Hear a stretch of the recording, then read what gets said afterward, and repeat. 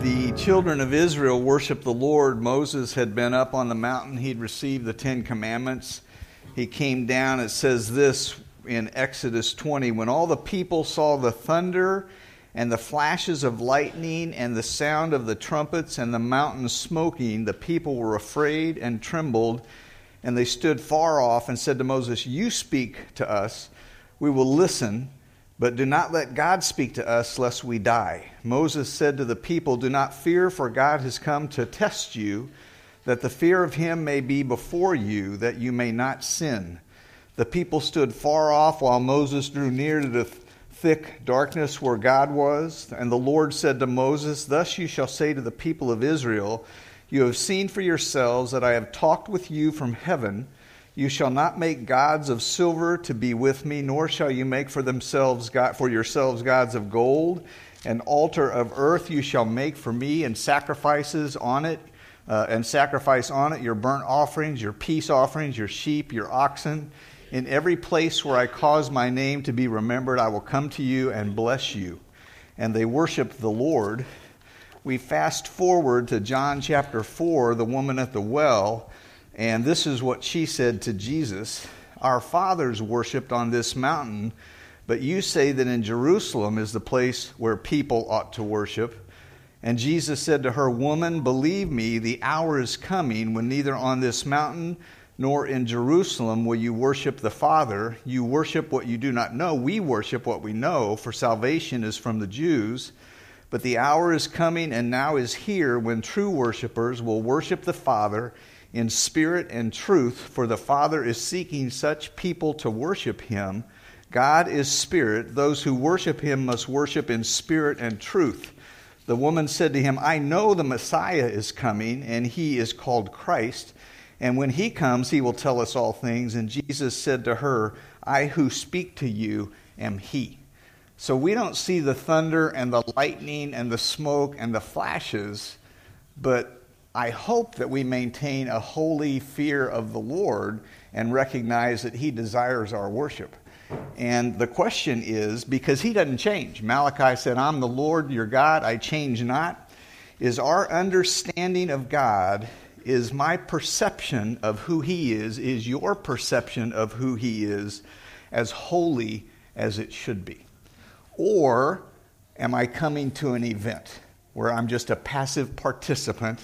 Or am I considering my God and I choose to worship him in spirit and in truth? That's what we're doing this morning. Amen? Amen.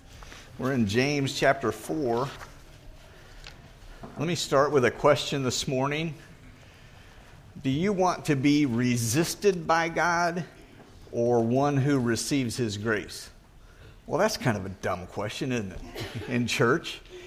And yet we might find that sometimes we position ourselves to receive his resistance. Let's see how we do according to James chapter 4.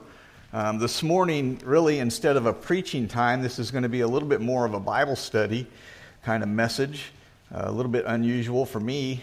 James 4 addresses a huge issue, either being what he calls a friend of the world or a friend of God. And the one, James declares, positions a person as an enemy of God. And that would be the friend of the world is an enemy of God. The passage in James chapter 4, verses 1 through 6, includes a verse that is challenging to understand. And that's verse 5. We're going to try and tackle that this morning. We might not solve the problem. We won't. But at least it can begin to get us thinking about it with a little bit of a focus as well. Maybe you do this sometimes. I've done it as well. When you read your Bible, you come across a passage of Scripture and there's a verse in there that seems at first glance that it's a little tough. And maybe you go back and you read it again and you don't really catch what he's trying to say. And so you push through and you try and grab a hold of some truth around the verse that's tough, and then you just kind of move on. Anybody do that? Anybody honest enough to admit that you do that? I know we do. Let me give you an example. 1 Corinthians 15 deals with a lot of the facts of the resurrection. He speaks of the gospel very early in chapter 15, and then he gives a lot of facts of the resurrection. And then he goes and throws verse 29 in there, which is really difficult, it's kind of difficult, where he says, otherwise, what do people mean by being baptized on behalf of the dead? And we think, oh my word, we don't do that here. What am I supposed to do with that? If the dead are not raised at all, why are people baptized on their behalf? And it's a little difficult, so we try not to ignore it, or at least we shouldn't. Maybe you go back and you read it again, but we focus on other facts about the resurrection, and then the next thing you know, we've forgotten about chapter 15, verse 29, which has a difficult verse. And we can do that. And James chapter 4, verse 5 has one of those as well. Another example would be Genesis chapter 6, verse 1 through 4. We're not going to read it. That's the one that speaks of the Nephilim, certainly unique, the sons of God cohabiting with the daughters of men, creating a giant race, a little tough. It requires a little bit more study, and so sometimes we just push through. And the next thing you know, we read it again the next time, and we push through. And pretty soon we're doing that pretty consistently. Here in James chapter 4, especially in verse 5, we find one of those challenging passages. It's a phrase that's part of verse 5 in the English Standard Version, which is the one that's in the pew in front of you. He says he yearns jealously over the Spirit he made to dwell in us. And the way the English Standard Version places it there, it's a little easier to understand according to their interpretation. The New American Standard Bible and some others says it this way. He jealously desires the Spirit, capital S, which he has made to dwell in us. And so by their translation, they're implying that the Spirit that he's talking about would be the Holy Spirit. And so the question comes, is he talking about man's spirit? Is he talking about the Holy Spirit? In the one translation, you have small s. In another translation, you have the big S. And so sometimes we just push through. And we start grabbing a hold of, but God gives grace to the humble. He resists the proud, and we hold on to that, but we forget to go back and try and tackle verse 5 and what it says. Well, what is he saying here? What is Scripture saying to us? Is this the Holy Spirit? As some translations seek to identify him by capitalizing the word Spirit.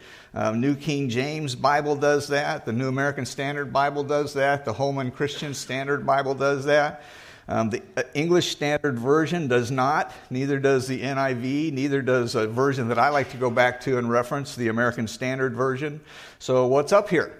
Does it matter? Is there anything that we could benefit for our spiritual walk with a clearer understanding? And the obvious answer to that is yes, we can, because all Scripture is given by inspiration of God and profitable. And so that's what we want to try and do this morning. But I want us to remember the context. And so I'm in James chapter 4, and we're going to read verses 1 through 4. What causes quarrels and what causes fights among you? Is it not this, that your passions are at war within you? You desire and do not have, so you murder. You covet and cannot obtain, so you fight and quarrel. You do not have because you do not ask. You ask and do not receive because you ask wrongly to spend it on your own passions. You adulterous people, do you not know that friendship with the world is enmity with God? Therefore, whoever wishes to be a friend of the world makes himself an enemy of God. And we remember that James is writing to Jews that had been scattered, those who had professed the name of Christ, and he seems to be challenging the genuineness of the faith of some. And so he gives things that should fall in line if there's a genuineness to their faith. And one is that there not be fights and quarrels among them, that they not be friends of the world, because that places someone as an enemy of God. Nowhere in Scripture, we've said this, we'll say it again, nowhere in Scripture do we find those who genuinely seek and follow God called his enemies. That's not something that you find in the Old Testament. It's not something that you find in the New Testament. It's not something that you find for those who have a genuine, real walk with the Lord, but trip and fall down because of sin.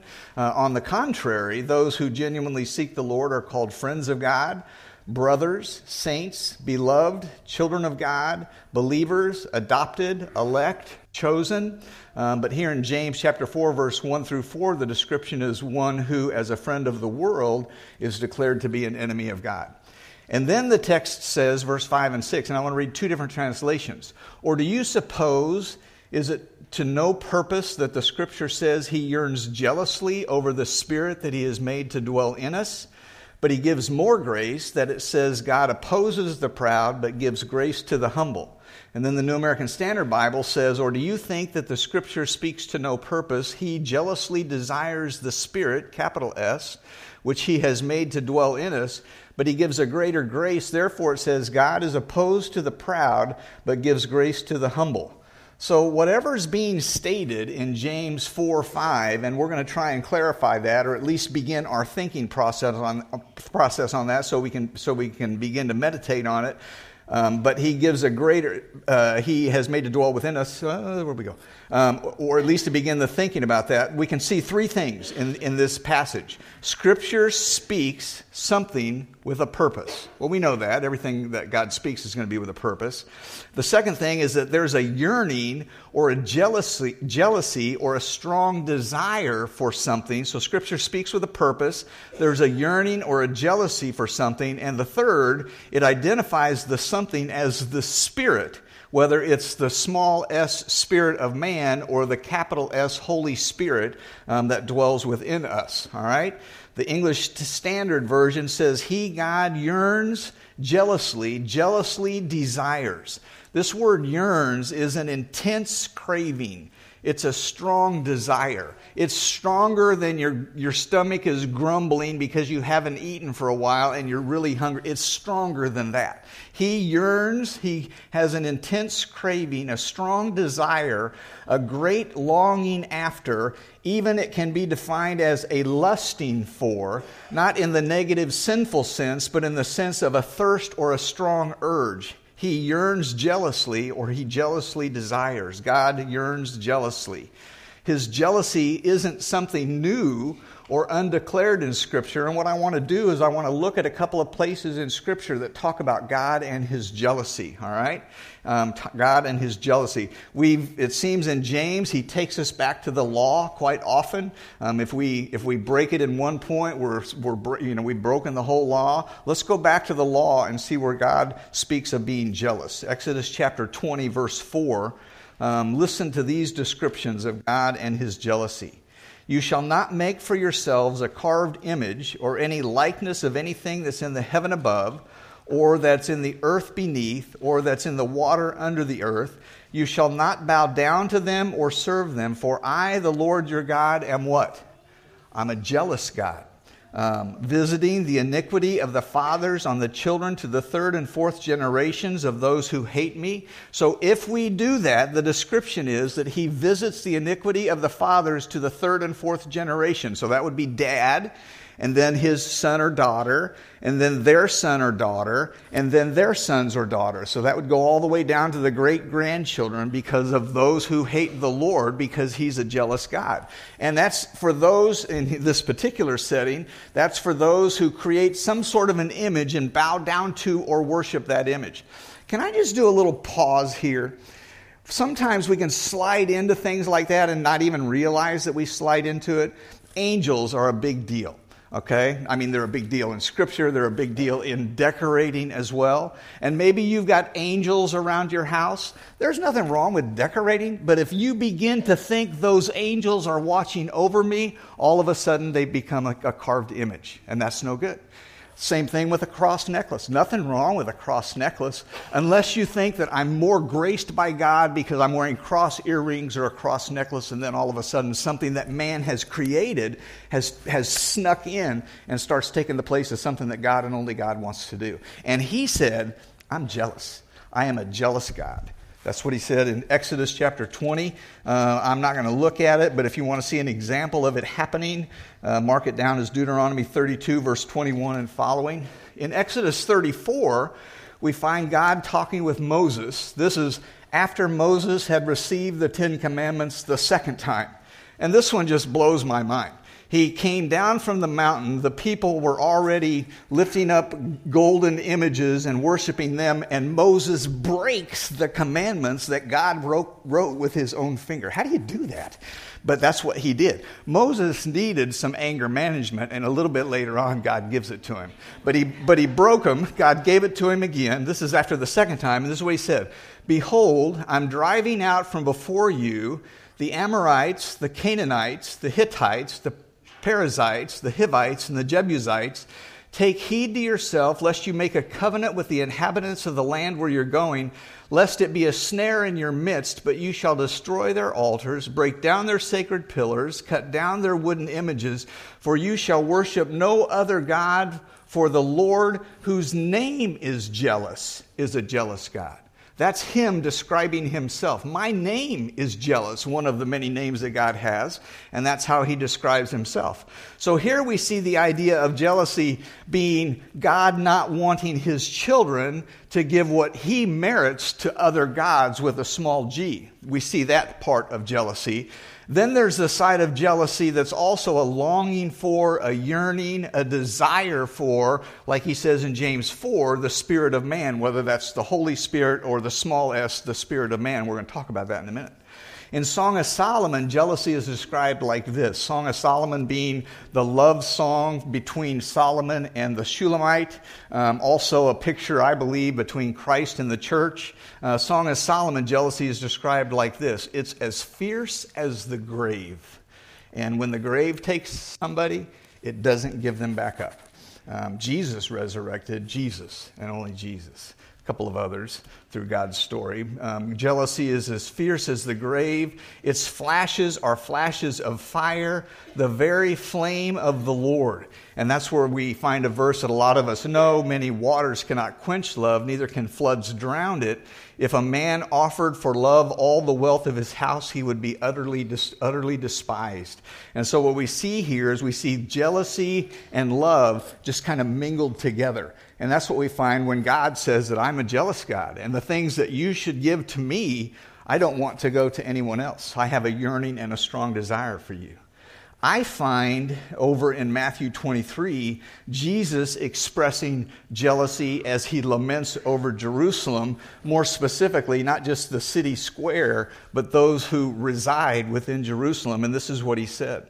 O Jerusalem, Jerusalem, the one who kills the prophets and stones those who are sent to her, how often I wanted to gather your children together, my longing, my yearning, my intense desire, how often I wanted to gather your children together as a hen gathers her chicks under her wings, but you were not willing.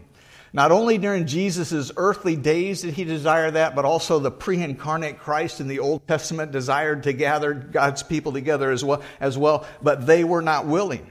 Very similar to the individuals, I think, in James chapter 4 that we just read about who have fights and quarrels among them that demonstrate that the faith that they say they have is an intellectual faith, maybe even something that they could quote a scripture about, but the genuineness of it coming from their heart is another story. And then Jesus says, see, your house is left to you desolate. I say to you, you shall not see me. You shall see me no more till you say, blessed is he who comes in the name of the Lord. In 2 Corinthians chapter 11, Paul speaks of a jealousy as well for the church that's there, the Corinthian believers. He says this, I'm jealous for you with a godly jealousy, kind of like wisdom. Do you remember we talked about wisdom from James? There's a godly wisdom and an earthly wisdom. Seems that there's a heavenly jealousy and a man type of jealousy as well. I'm jealous for you with a godly jealousy, for I have betrothed you to one husband, that would be Jesus, in spiritual life, that I may present you as a chaste virgin to Christ. But I fear lest somehow, as the serpent deceived Eve by his craftiness, so your minds might be corrupted by the simplicity, that your minds may be corrupted from the simplicity that's in Christ.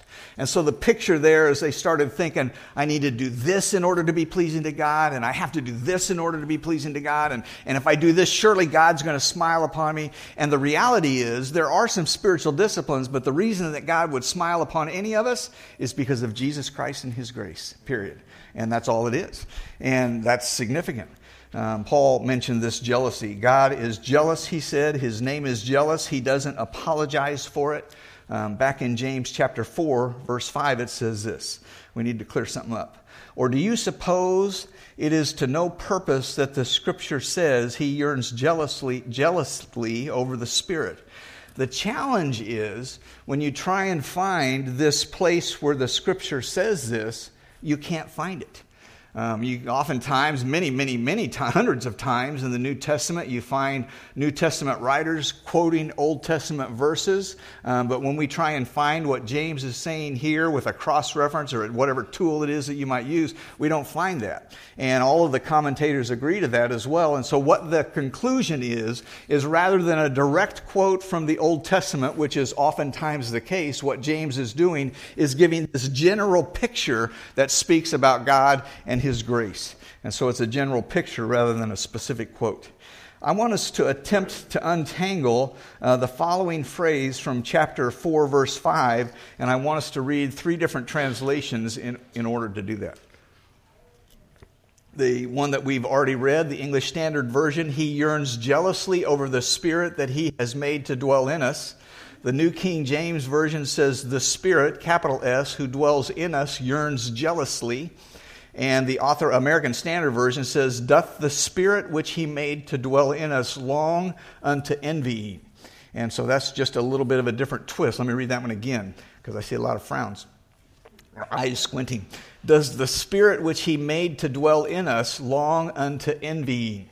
And what I want to do, and commentators say this is a difficult verse, and we're not going to solve it this morning, and they haven't solved it either. What I want us to do is look at 3 possible understandings of that particular phrase of James chapter 4, verse 5, because it's got a significant spiritual truth, and I think if we seek to understand it, we come away appreciating God more and recognizing how much He seeks us as well.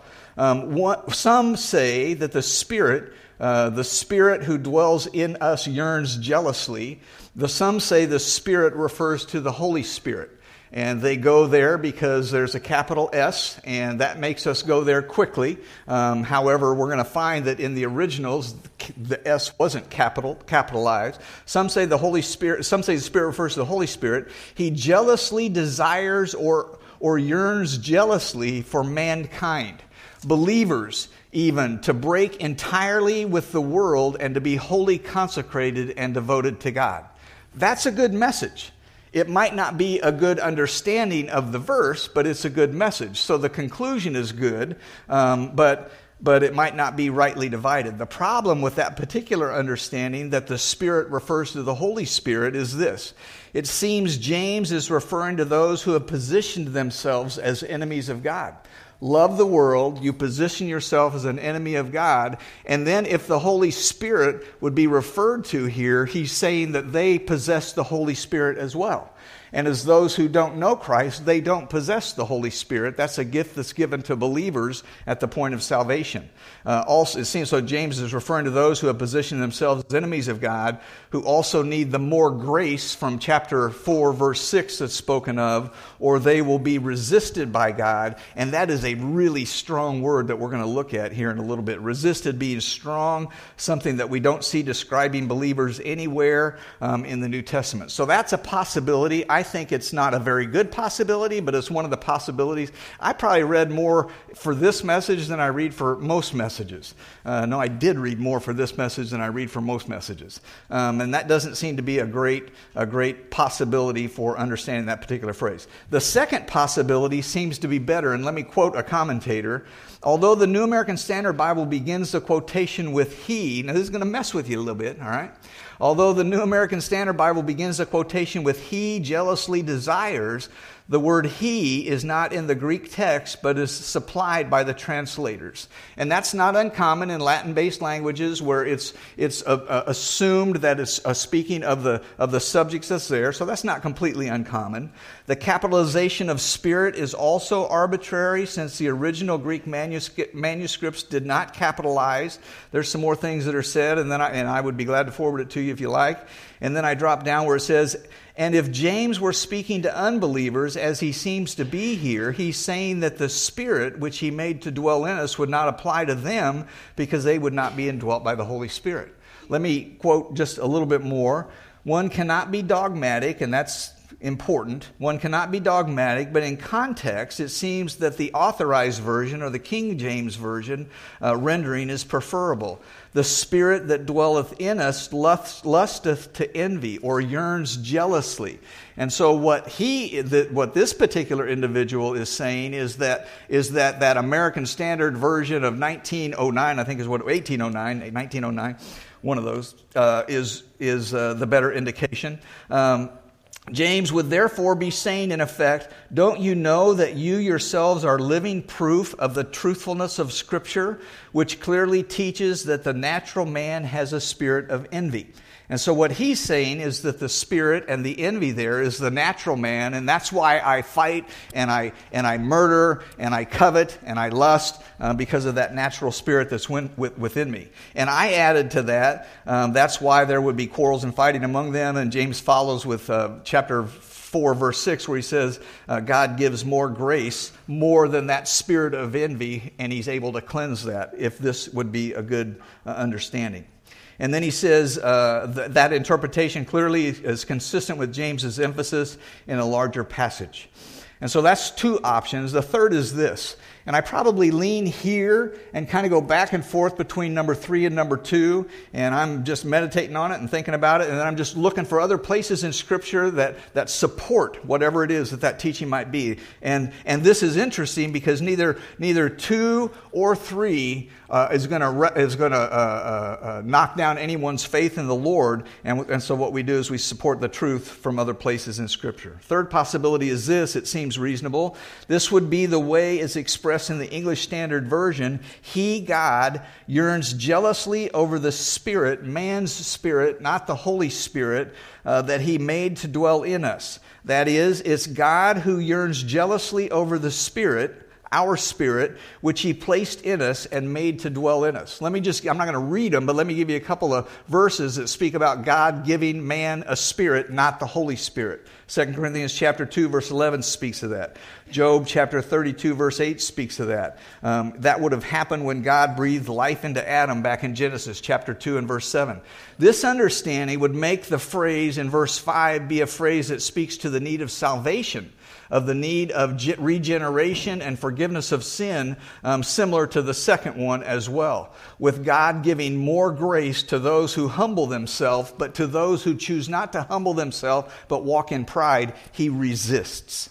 It would mean that God seeks and desires a relationship with mankind in general, similar to Jesus lamenting over Jerusalem, how often I wanted to gather your children together, but you were not willing. And so we see Jesus desiring that, and yet we see the unwillingness on the part of the Jews that were present also and had been for some time.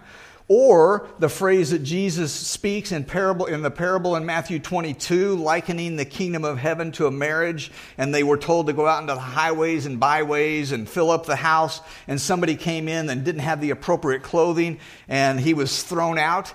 And Jesus concluded that parable by saying, many are called, but few are chosen. He said the same thing in chapter 20 and verse 16, many are called, few are chosen.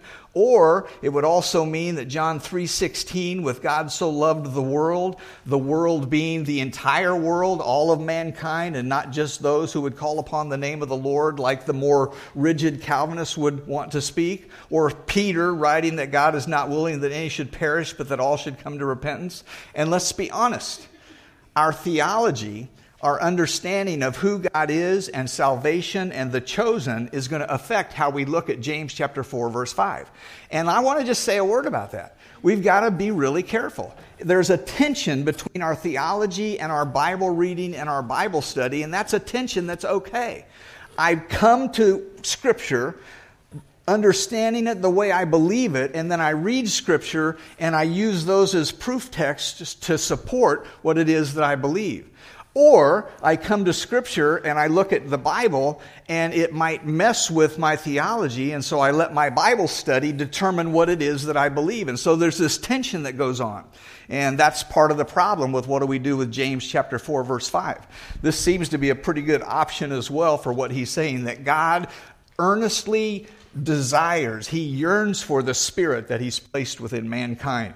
Should this be the best understanding, it's important to note that at some point, and this is significant, that at some point a person's defiance against God, and it's God who determines the when, he can draw a line of clear resistance.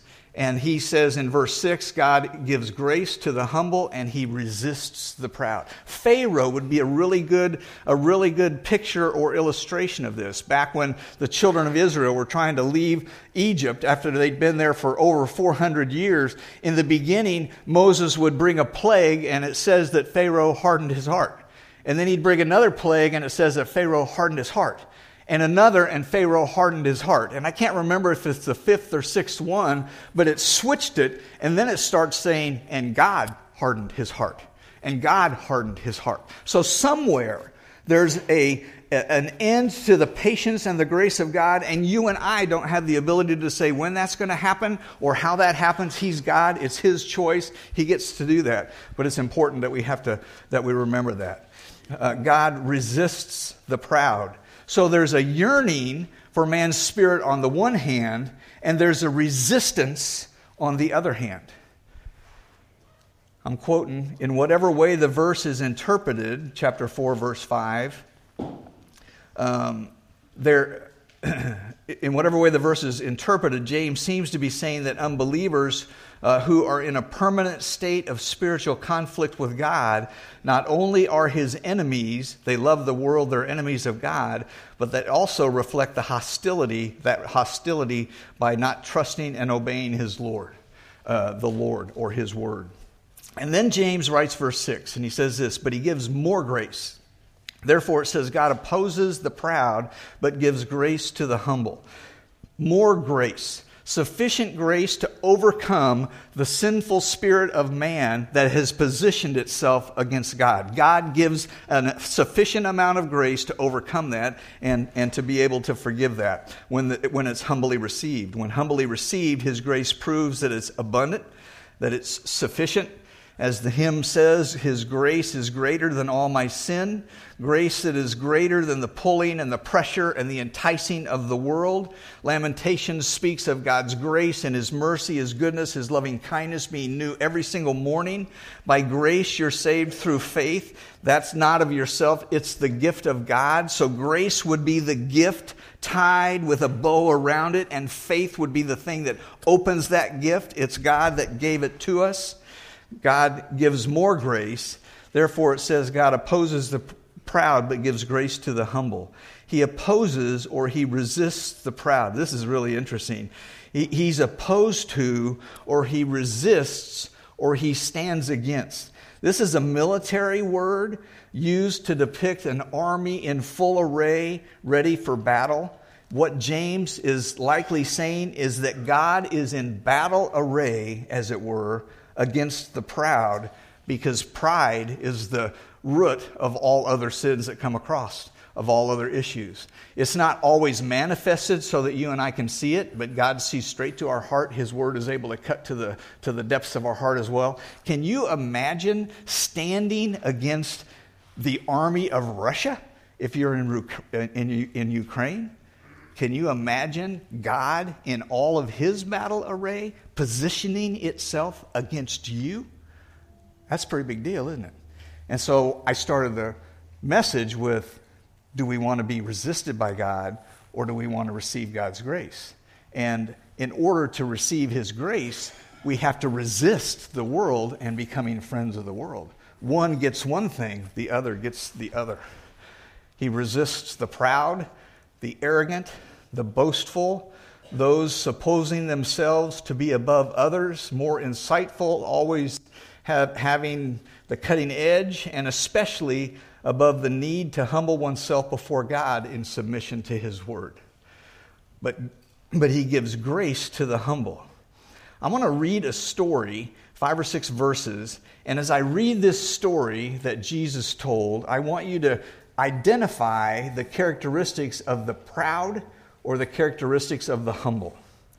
He also told this parable to some who trusted in themselves, proud, who trusted in themselves that they were righteous and treated others with contempt. 2 men went up into the temple to pray. one a Pharisee, and the other a tax collector. So let me just stop. I'm going to read. I'm not going to stop a lot. They're both in the temple. And I know there's a difference between the Old Testament temple in Jesus' day and the church today, and there's some similarities and there's some differences, but they're both there.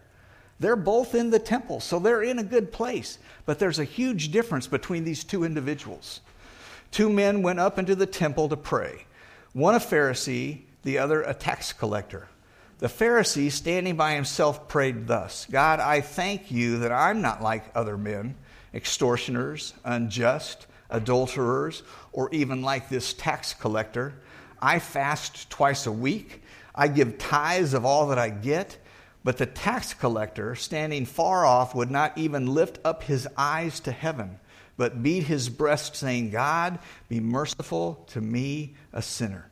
I tell you, this man went down to his house justified rather than the other.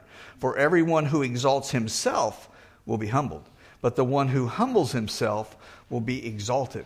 God gives grace to the humble. Do we want to receive God's grace? It goes hand in hand with humility. It isn't hand, and don't be proud of your humility, all right? It goes hand in hand with humility. God resists the proud, but that was a joke, by the way. God resists the proud, but gives grace to the humble. His kindness, His mercy, His love and favor, His forgiveness and blessings and abundance, spiritual victory and hope.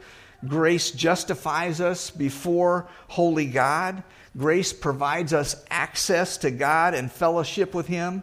Grace grants us immeasurable spiritual riches. Grace helps us in our every need. Grace is the reason behind every deliverance that we receive. By grace, we are preserved and comforted and encouraged and strengthened. He gives more grace. He gives grace to the humble.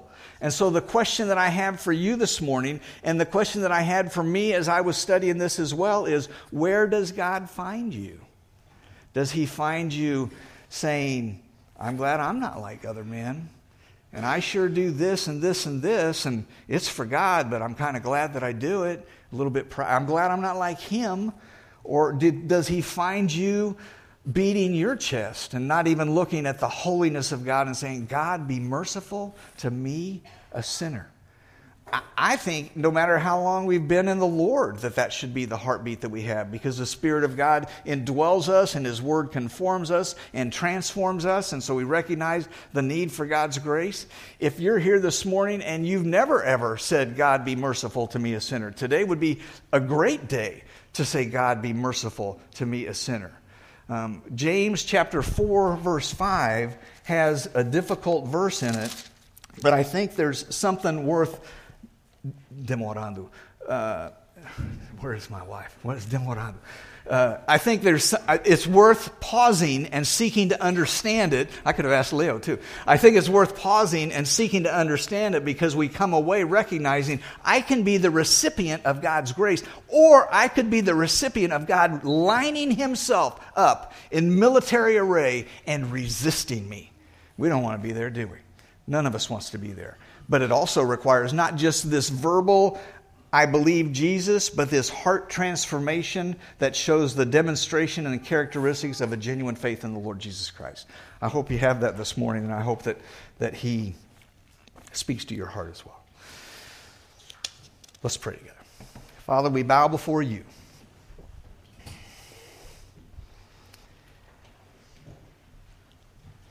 As human beings, as mankind, it is so easy to be proud, even as Your child.